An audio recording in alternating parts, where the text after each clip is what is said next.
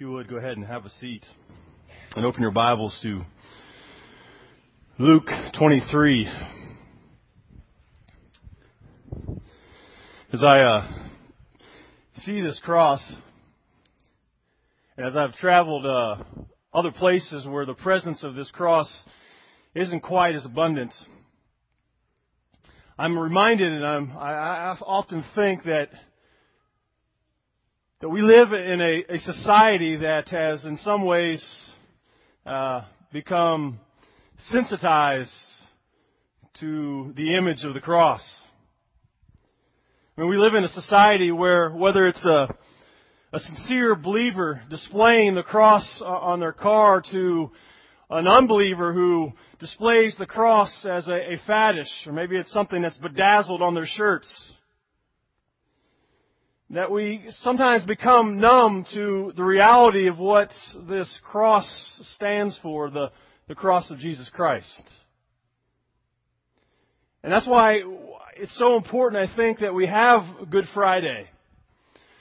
That we can come to an evening like this and we can step back from the mirage and images of what we think or what we maybe forgot about the cross. And we come back and we're reminded afresh and anew that at the cross of Jesus Christ, that it was an intersection of the cruelty of man and the compassion of Christ came together. That the cross of Christ is just more than a cute image on a shirt or around a necklace. But it's a place where cruelty was poured out. That was bore on our behalf by the compassion of Christ. Did you look into Luke chapter 23? It starts out saying this: 2 others also, who were criminals, were being led away to be put to death with him, that is Christ. When they came to the place called the Skull, there they crucified him. The criminals, one on the right and the other on the left. Well, notice what I want you to see is that what it says there. It says, there they crucified him. That's all it says. That's all it says. Just that. There they crucified him. And to us, because of perhaps our being desensitized or maybe even numb to the realities of the cross of Jesus Christ, we just go on skipping by it. But when the original readers would have heard that they crucified him, to their minds would have come the cruelty of the cross. To their minds would have come the physical torments that this man, Christ Jesus, and these others had to endure. They would have known the cruelty of crucifixion. What would have come to their minds, and what they would have pictured, is they would have imagined these men in Christ being thrown to the ground with their backs flown onto a wooden beam. They would have imaged the soldiers. They would have pictured the soldiers taking one hand and throwing it to one side of the beam and taking a square nail and driving it, finding at the same time as they're putting the arm there, they would be finding an indentation where they could drive that nail through. And they would take the other hand and they would put it on the other side of the beam and making sure that the arm sagged just enough that it would be effective. Not too tight, but it would sag some. And they would drive that other nail in there. And once the soldiers had completed that, they would take the legs. They would make sure that the knees were bent a certain amount. They would take one foot and they put the other foot over the top of it so it would fit in there together. And then they would again find the spot where they could drive that nail completely right through. At that point, then they would pick up the cross and they would drop it into a hole. And at that point, the person would be crucified. But the cruelty only began. Because as Christ would hang there on the cross for us, as His arms would sag and His knees would be bent and sag, and He would, the anguish and the terror, if you could imagine, on His arms and His feet, they would send ripples up through His nerves. And as he fought that pain and of the nerves, the muscles would begin to knot up. And there would be a desire to push up, to stretch those muscles. But the cruelty of the cross was only beginning, because one of the most anguishing things about being nailed to a cross was the fact that really what was killing you was suffocation. That as that body sagged there, you would have to fight to take in a breath, but also to exhale. And so he would push off those nails on his feet and pull himself up with the nails that went through his wrists, fighting for every last breath. See, when these people when they read the letter from Luke, they would have known of the physical cruelty of the cross of Jesus Christ. May you and I never forget that. May we never forget the anguish that is told of here in these simple words. There they crucified him. But for Christ, it was not only the physical cruelty that we see. It was also the emotional cruelty inflicted by man. Notice verse 34. But Jesus was saying, Father, forgive them, for they know not what they are doing. And they cast lots, dividing up his garments among themselves. And the people stood by looking on. And even the rulers were sneering at him, saying, He saved others, let him save himself, if this is the Christ of God, his chosen one. The soldiers also mocked him, coming up to him, offering him sour wine, and saying, If you are the king of the Jews, save yourself. Now there was also an inscription above him, This is the King of the Jews. I don't know about you, but there's nothing worse than to be going through physical pain and agony, and at the same time having people around you laughing and jeering at you. But I cannot imagine the weight that there was to be experiencing what Christ was physically, but at the same time to have groups of people around him insulting him, blaspheming him, hurling words at him. We see two groups here. First of all, we see a group that was watching. We are not sure why these people were looking on. We know that according to the Gospel of John that Jesus' mother was there, his aunt was there. We know Mary Magdalene was there. We know the disciple John was there. So perhaps there were some that were there who were truly sorrowful. Certainly there were others that were just passerbyers, or rubbernecks as we might call them, as crucifixion usually took place at a very high-traveled area. So people would be looking to see what was going on, who was on the cross. And certainly there were those who just enjoyed grisly entertainment. And so they came and looked on. But we're told that there's also others, particularly the rulers.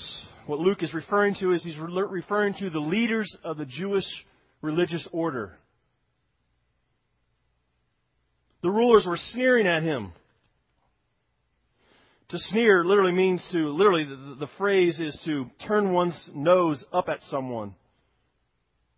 This carries the figurative idea here of ridicule and showing contempt.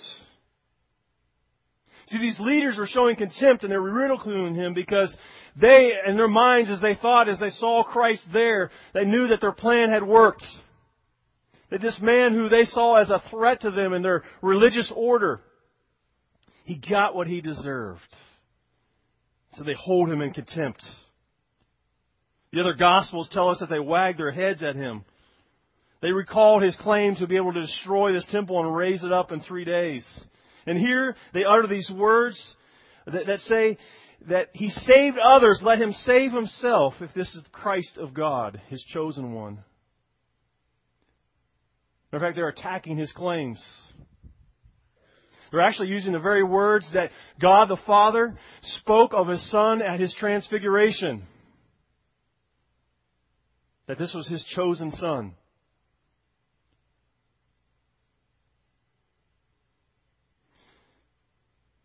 thing that they missed out was that over 1,000 years before, a Psalm 22, spoke of this. And I often wonder if they ever went back, reading through the Psalter, came across this. Psalm 22, verses 6 through 8 say this, "But I am a worm and not a man, a reproach of men and despised by the people. All who see me sneer at me. They separate with the lip. They wag the head, saying, 'Commit yourself to the Lord. Let Him deliver him. Let Him rescue him, because He delights in him.'"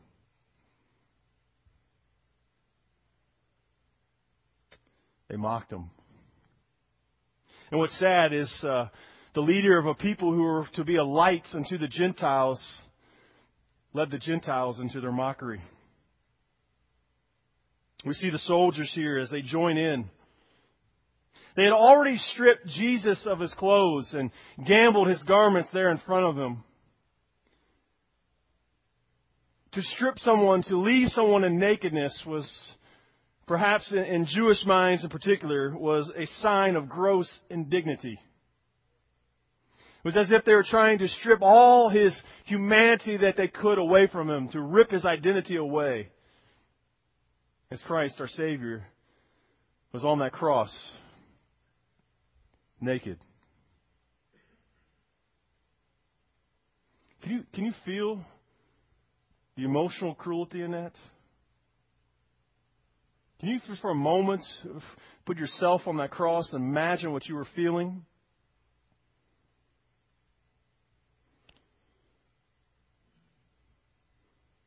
And then to add on top of that, as they hear the jeerings and the mockery of the religious leaders, they offer Him sour wine, and they say, "If you're the King of the Jews, save yourself." It's as if they are pretending in a mock throne room that Jesus is the King, and they go about jeering at Him. "You're the King, so here's wine for you, as a king should have." It's all done in jest, in ridicule. They mocked Him and said, "Save yourself." What is a sad irony in the words of the Jewish rulers and in the words of the Roman soldiers is the irony of that statement that they made. The Jews said, "He saved others, let him save himself." The Romans say, "If you're the King of the Jews, save yourself." The reality is Jesus Christ chose not to think of Himself first. He chose not to save Himself so that He might make a provision of salvation for them. That's the irony of that. See, it wasn't those nails that held Christ to the cross. It was His compassion, His desire to love us and to pour out His grace and His mercy upon us. That is what kept Him on the cross. Can you imagine it? Here's the God of the universe who has humbled Himself to where He appears as the God-man, while naked before all these people. And they jeer at Him, knowing that He's God, knowing that He's King of Kings, knowing that He holds all things together, but yet, out of His compassion and out of His love, He remains on that cross. Not to save Himself, but to save you and I. But God demonstrated His own love toward us, and that while we were yet sinners, Christ died for us. So in the midst of all this cruelty, what do we find Jesus doing? Look back at verse 34. In the midst of this physical cruelty and of this emotional cruelty, but Jesus was saying, "Father, forgive them, for they do not know what they're doing." I mean, these were certainly new words to be heard from a crucifixion. No doubt the name of God had been uttered from a cross. Certainly through profanity, and no doubt through a cry for mercy.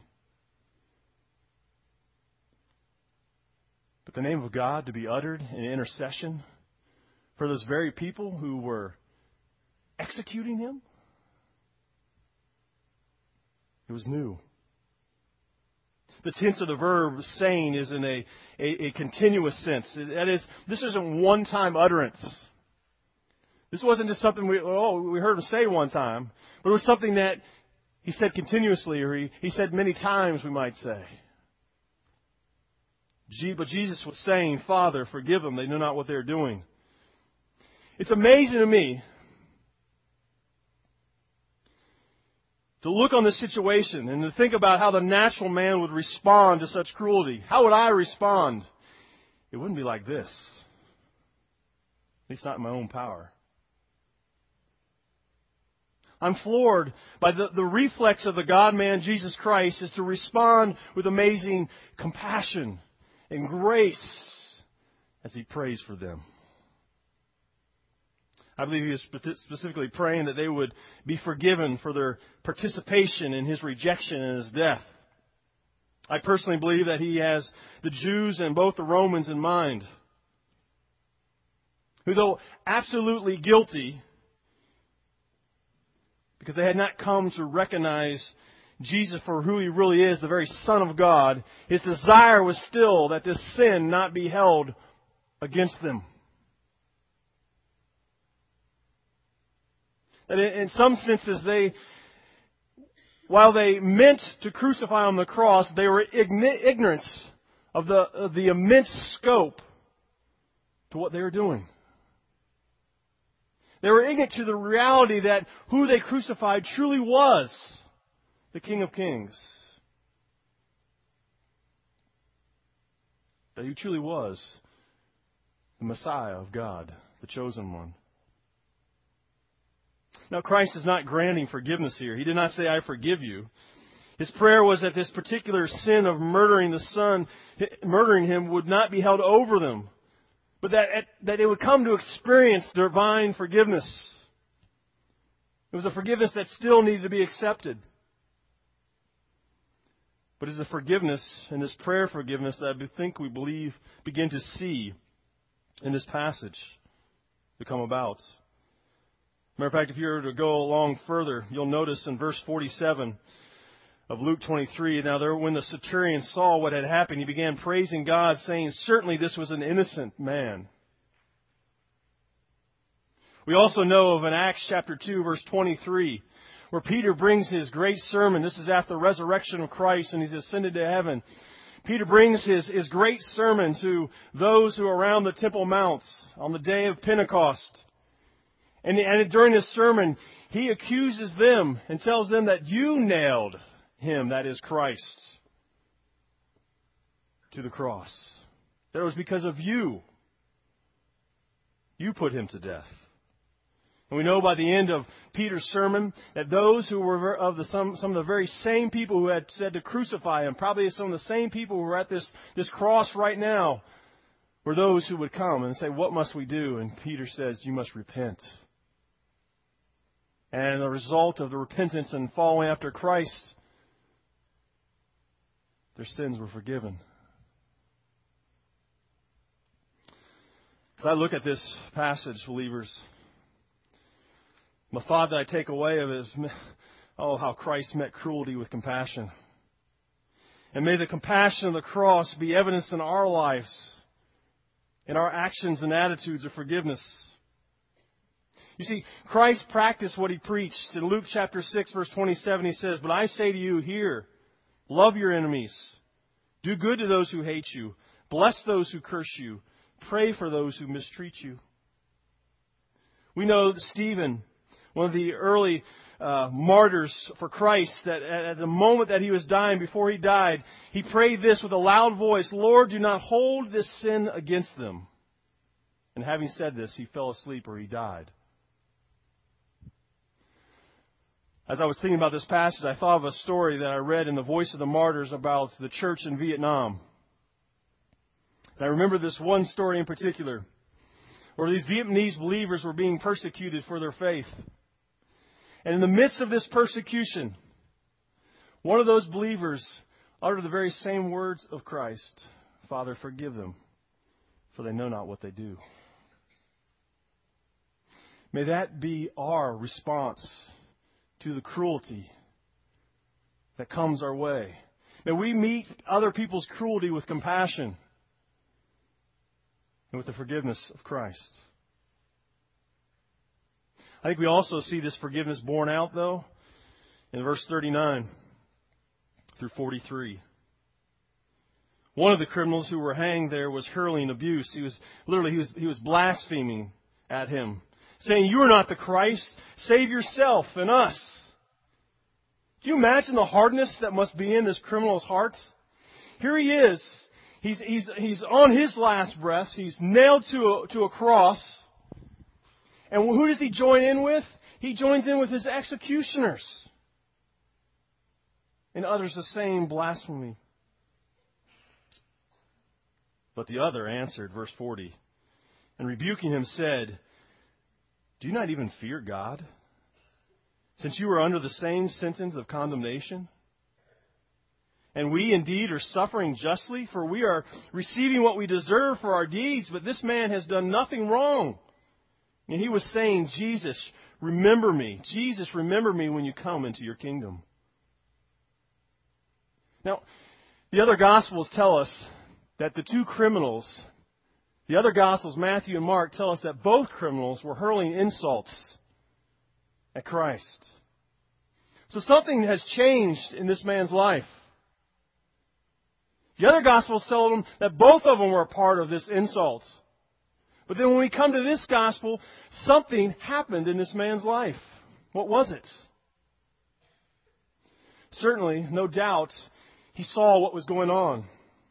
He saw the insults. He himself partook in those insults. But he also heard and saw the interaction between this man on the cross, who is coming to find out wasn't just any man, and to the Father above. He saw this intimacy between the two, and he saw this compassion that was being prayed for those who were around him. And somewhere in the midst of this, God's grace was poured out upon this man. And this man's heart changed. There's a spiritual awakening that happened in him. And he began to see that he himself was truly, justly, and righteously should be punished for these sins. But he saw that this man, who was not just any man, but was a reality of what these people were, what the Jews were making fun of him for, he was the chosen one. That he was the Christ. And he was there unjustly. And somehow within the mysteriousness of God and the grace of God, he put it together. And he realized, and he cried out, and he turned to Christ, and he said, "Jesus, remember me when you come into your kingdom."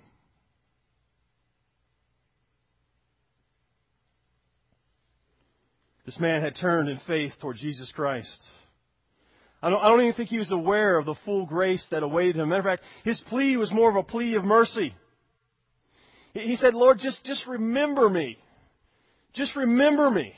He didn't come and say, hey, remember I took up, I stood by your side. I spoke up for you. He didn't say that. He didn't try to plead any measure of good works he had. He just turned to Christ and he said, "Just remember me. Remember me in your kingdom when you come." This is a man who was truly humbled. And by the grace of God, saw the truth that was in Christ, and he turned to him.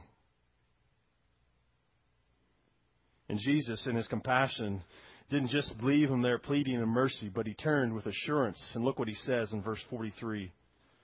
And he said to him, "Truly I say to you," in other words, I tell you the truth, this is no taunt.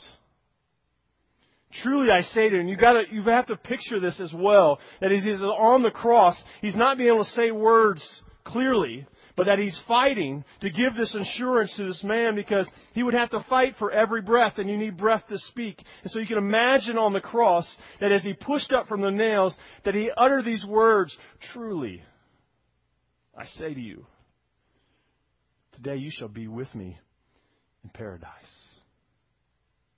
He doesn't say, "Well, when I come back in my kingdom," but he says, "Today I'm just not going to withhold my wrath from you, but I'm going to give you something. I'm going to give you grace. I'm going to give you me, and I'm going to give you presence with me today in paradise, my heavenly realm. What we see in this passage is we see the intersection of the cruelty of man and the compassion of Christ. Come and meet. And the reality is, though we may not have been at this scene, our sin is a cruelty against God. Our sin is an insult against God, a holy God who's utterly distinct from us. Our sins separate us from Him.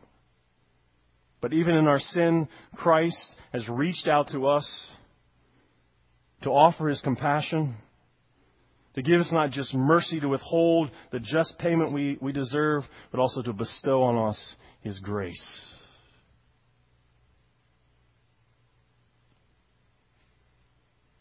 The compassion of Christ meets the cruelty of sinful mankind. Believer, may the image of the cross of Christ and the communion which we're about to take, may it remind us of the cruelty that was bore for us. And may it drive us to give thanks and praise. And to unbeliever, may the cross of Christ and the communion which we're about to take, may it cause to alert in your hearts a need for a Savior. And that you are one in need. That you are sinful. And without Christ in your life, wrath will be poured out on your sins. But if you turn from your sin and put your faith and trust, Christ will pour out His compassionate mercy and grace. Dear God, we come to praise You.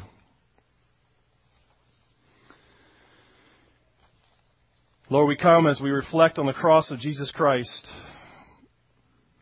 to be reminded of what You bore for us, but also what You have given to us. And Lord, we give You thanks.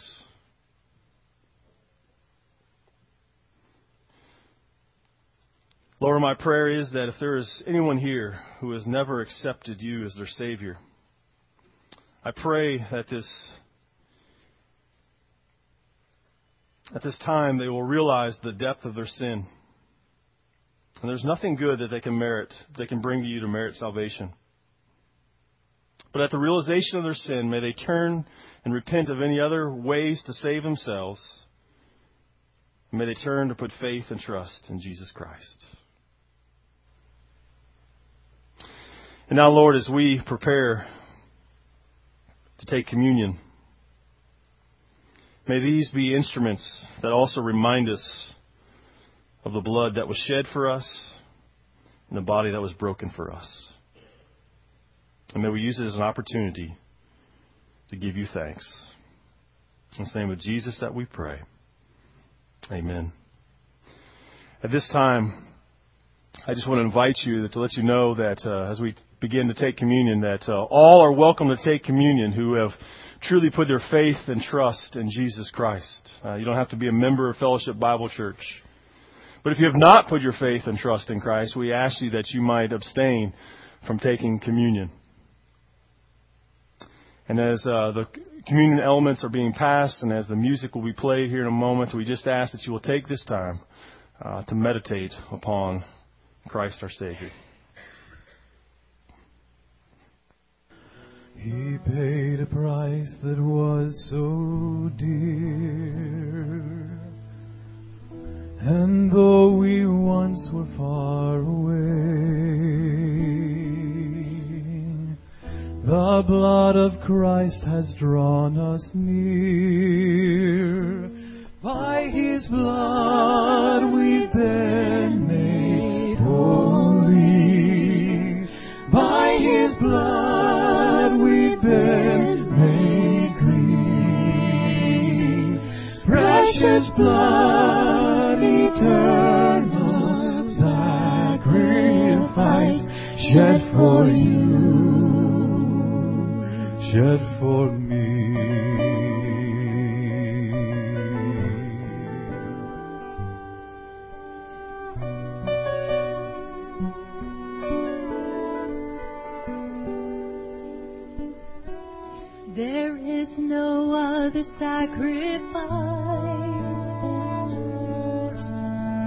No way to wash away our sin, but now the curtain has been torn,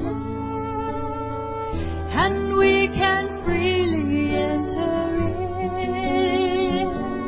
By His blood we've been made holy.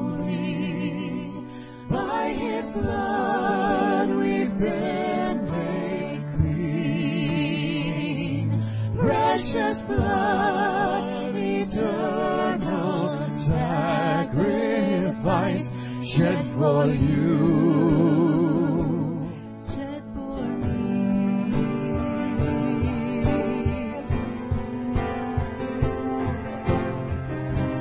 Christless, spotless Lamb of God,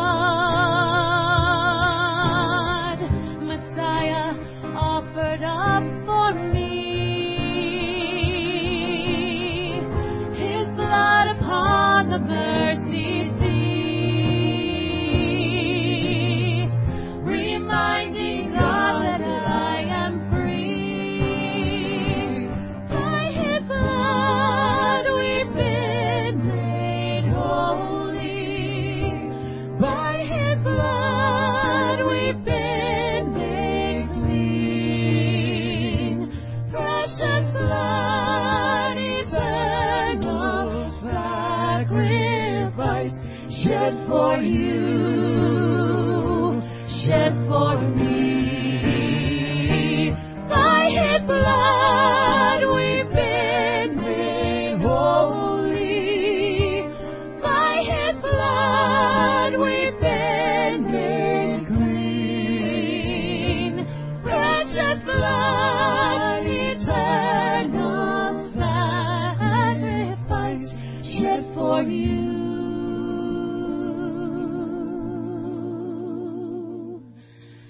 shed for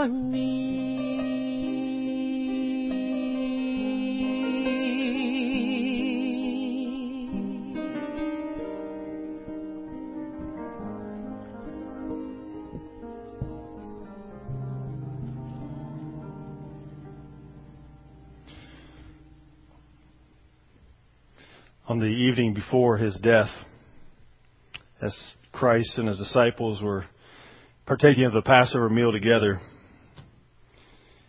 Jesus says in Luke chapter 22, verse 19, and when He had taken some bread and given thanks, He broke it and gave it to them, saying, "This is my body which is given for you. Do this in remembrance of me." Let's take together.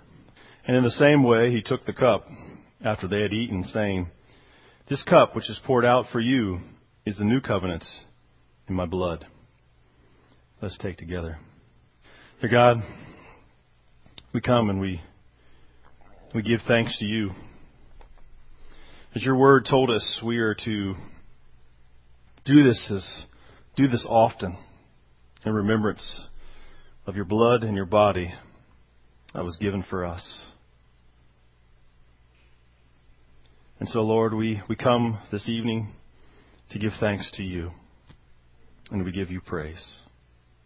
Lord, we thank you for what you've done for us, and we pray, Lord, that we might go out and live lives that are grateful for the free gift that you've given us. In the name of Jesus Christ that we pray. Amen.